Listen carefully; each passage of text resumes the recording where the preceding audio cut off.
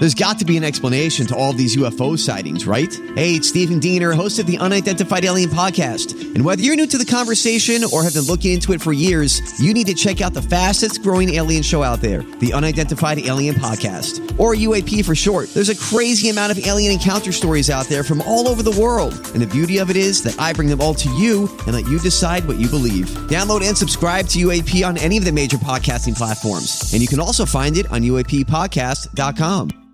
Hi, everybody. This is Adriana Trajani. I'm the host of You Are What You Read. I have the privilege of interviewing luminaries of our times about the books that shaped them from childhood until now. We get everybody from Sarah Jessica Parker to Kristen Hanna, Mitch Albom, Susie Essman, Craig Ferguson, Rainn Wilson, Amor Tolls, you name it, they come, they share. New episodes of You Are What You Read drop every Tuesday on Apple, Spotify, or any major streaming platform wherever you listen to your podcasts.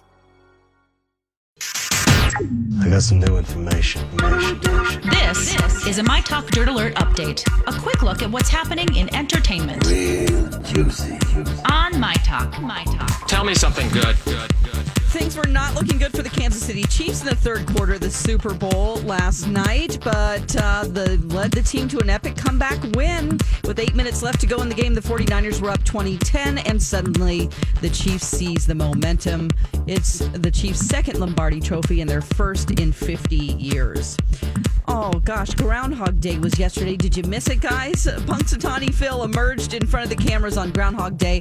He didn't see a shadow, predicting an early spring, but don't break out those shorts just yet. Meteorologists told USA Today that Phil's prediction for an early spring doesn't seem to be correct.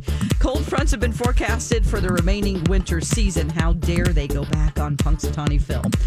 Will Smith provides yet again that he is still box office gold. The third installment of the Bad Boys movie series is now the highest grossing installment in the series. Globally, it's made $291 million in its third week. And that's the latest dirt. You can find more on our app at mytalk1071.com. You learned so much cool stuff. Dirt Alert updates at the top of every hour. Plus, get extended Dirt Alerts at 8:20, 12:20, and 5:20.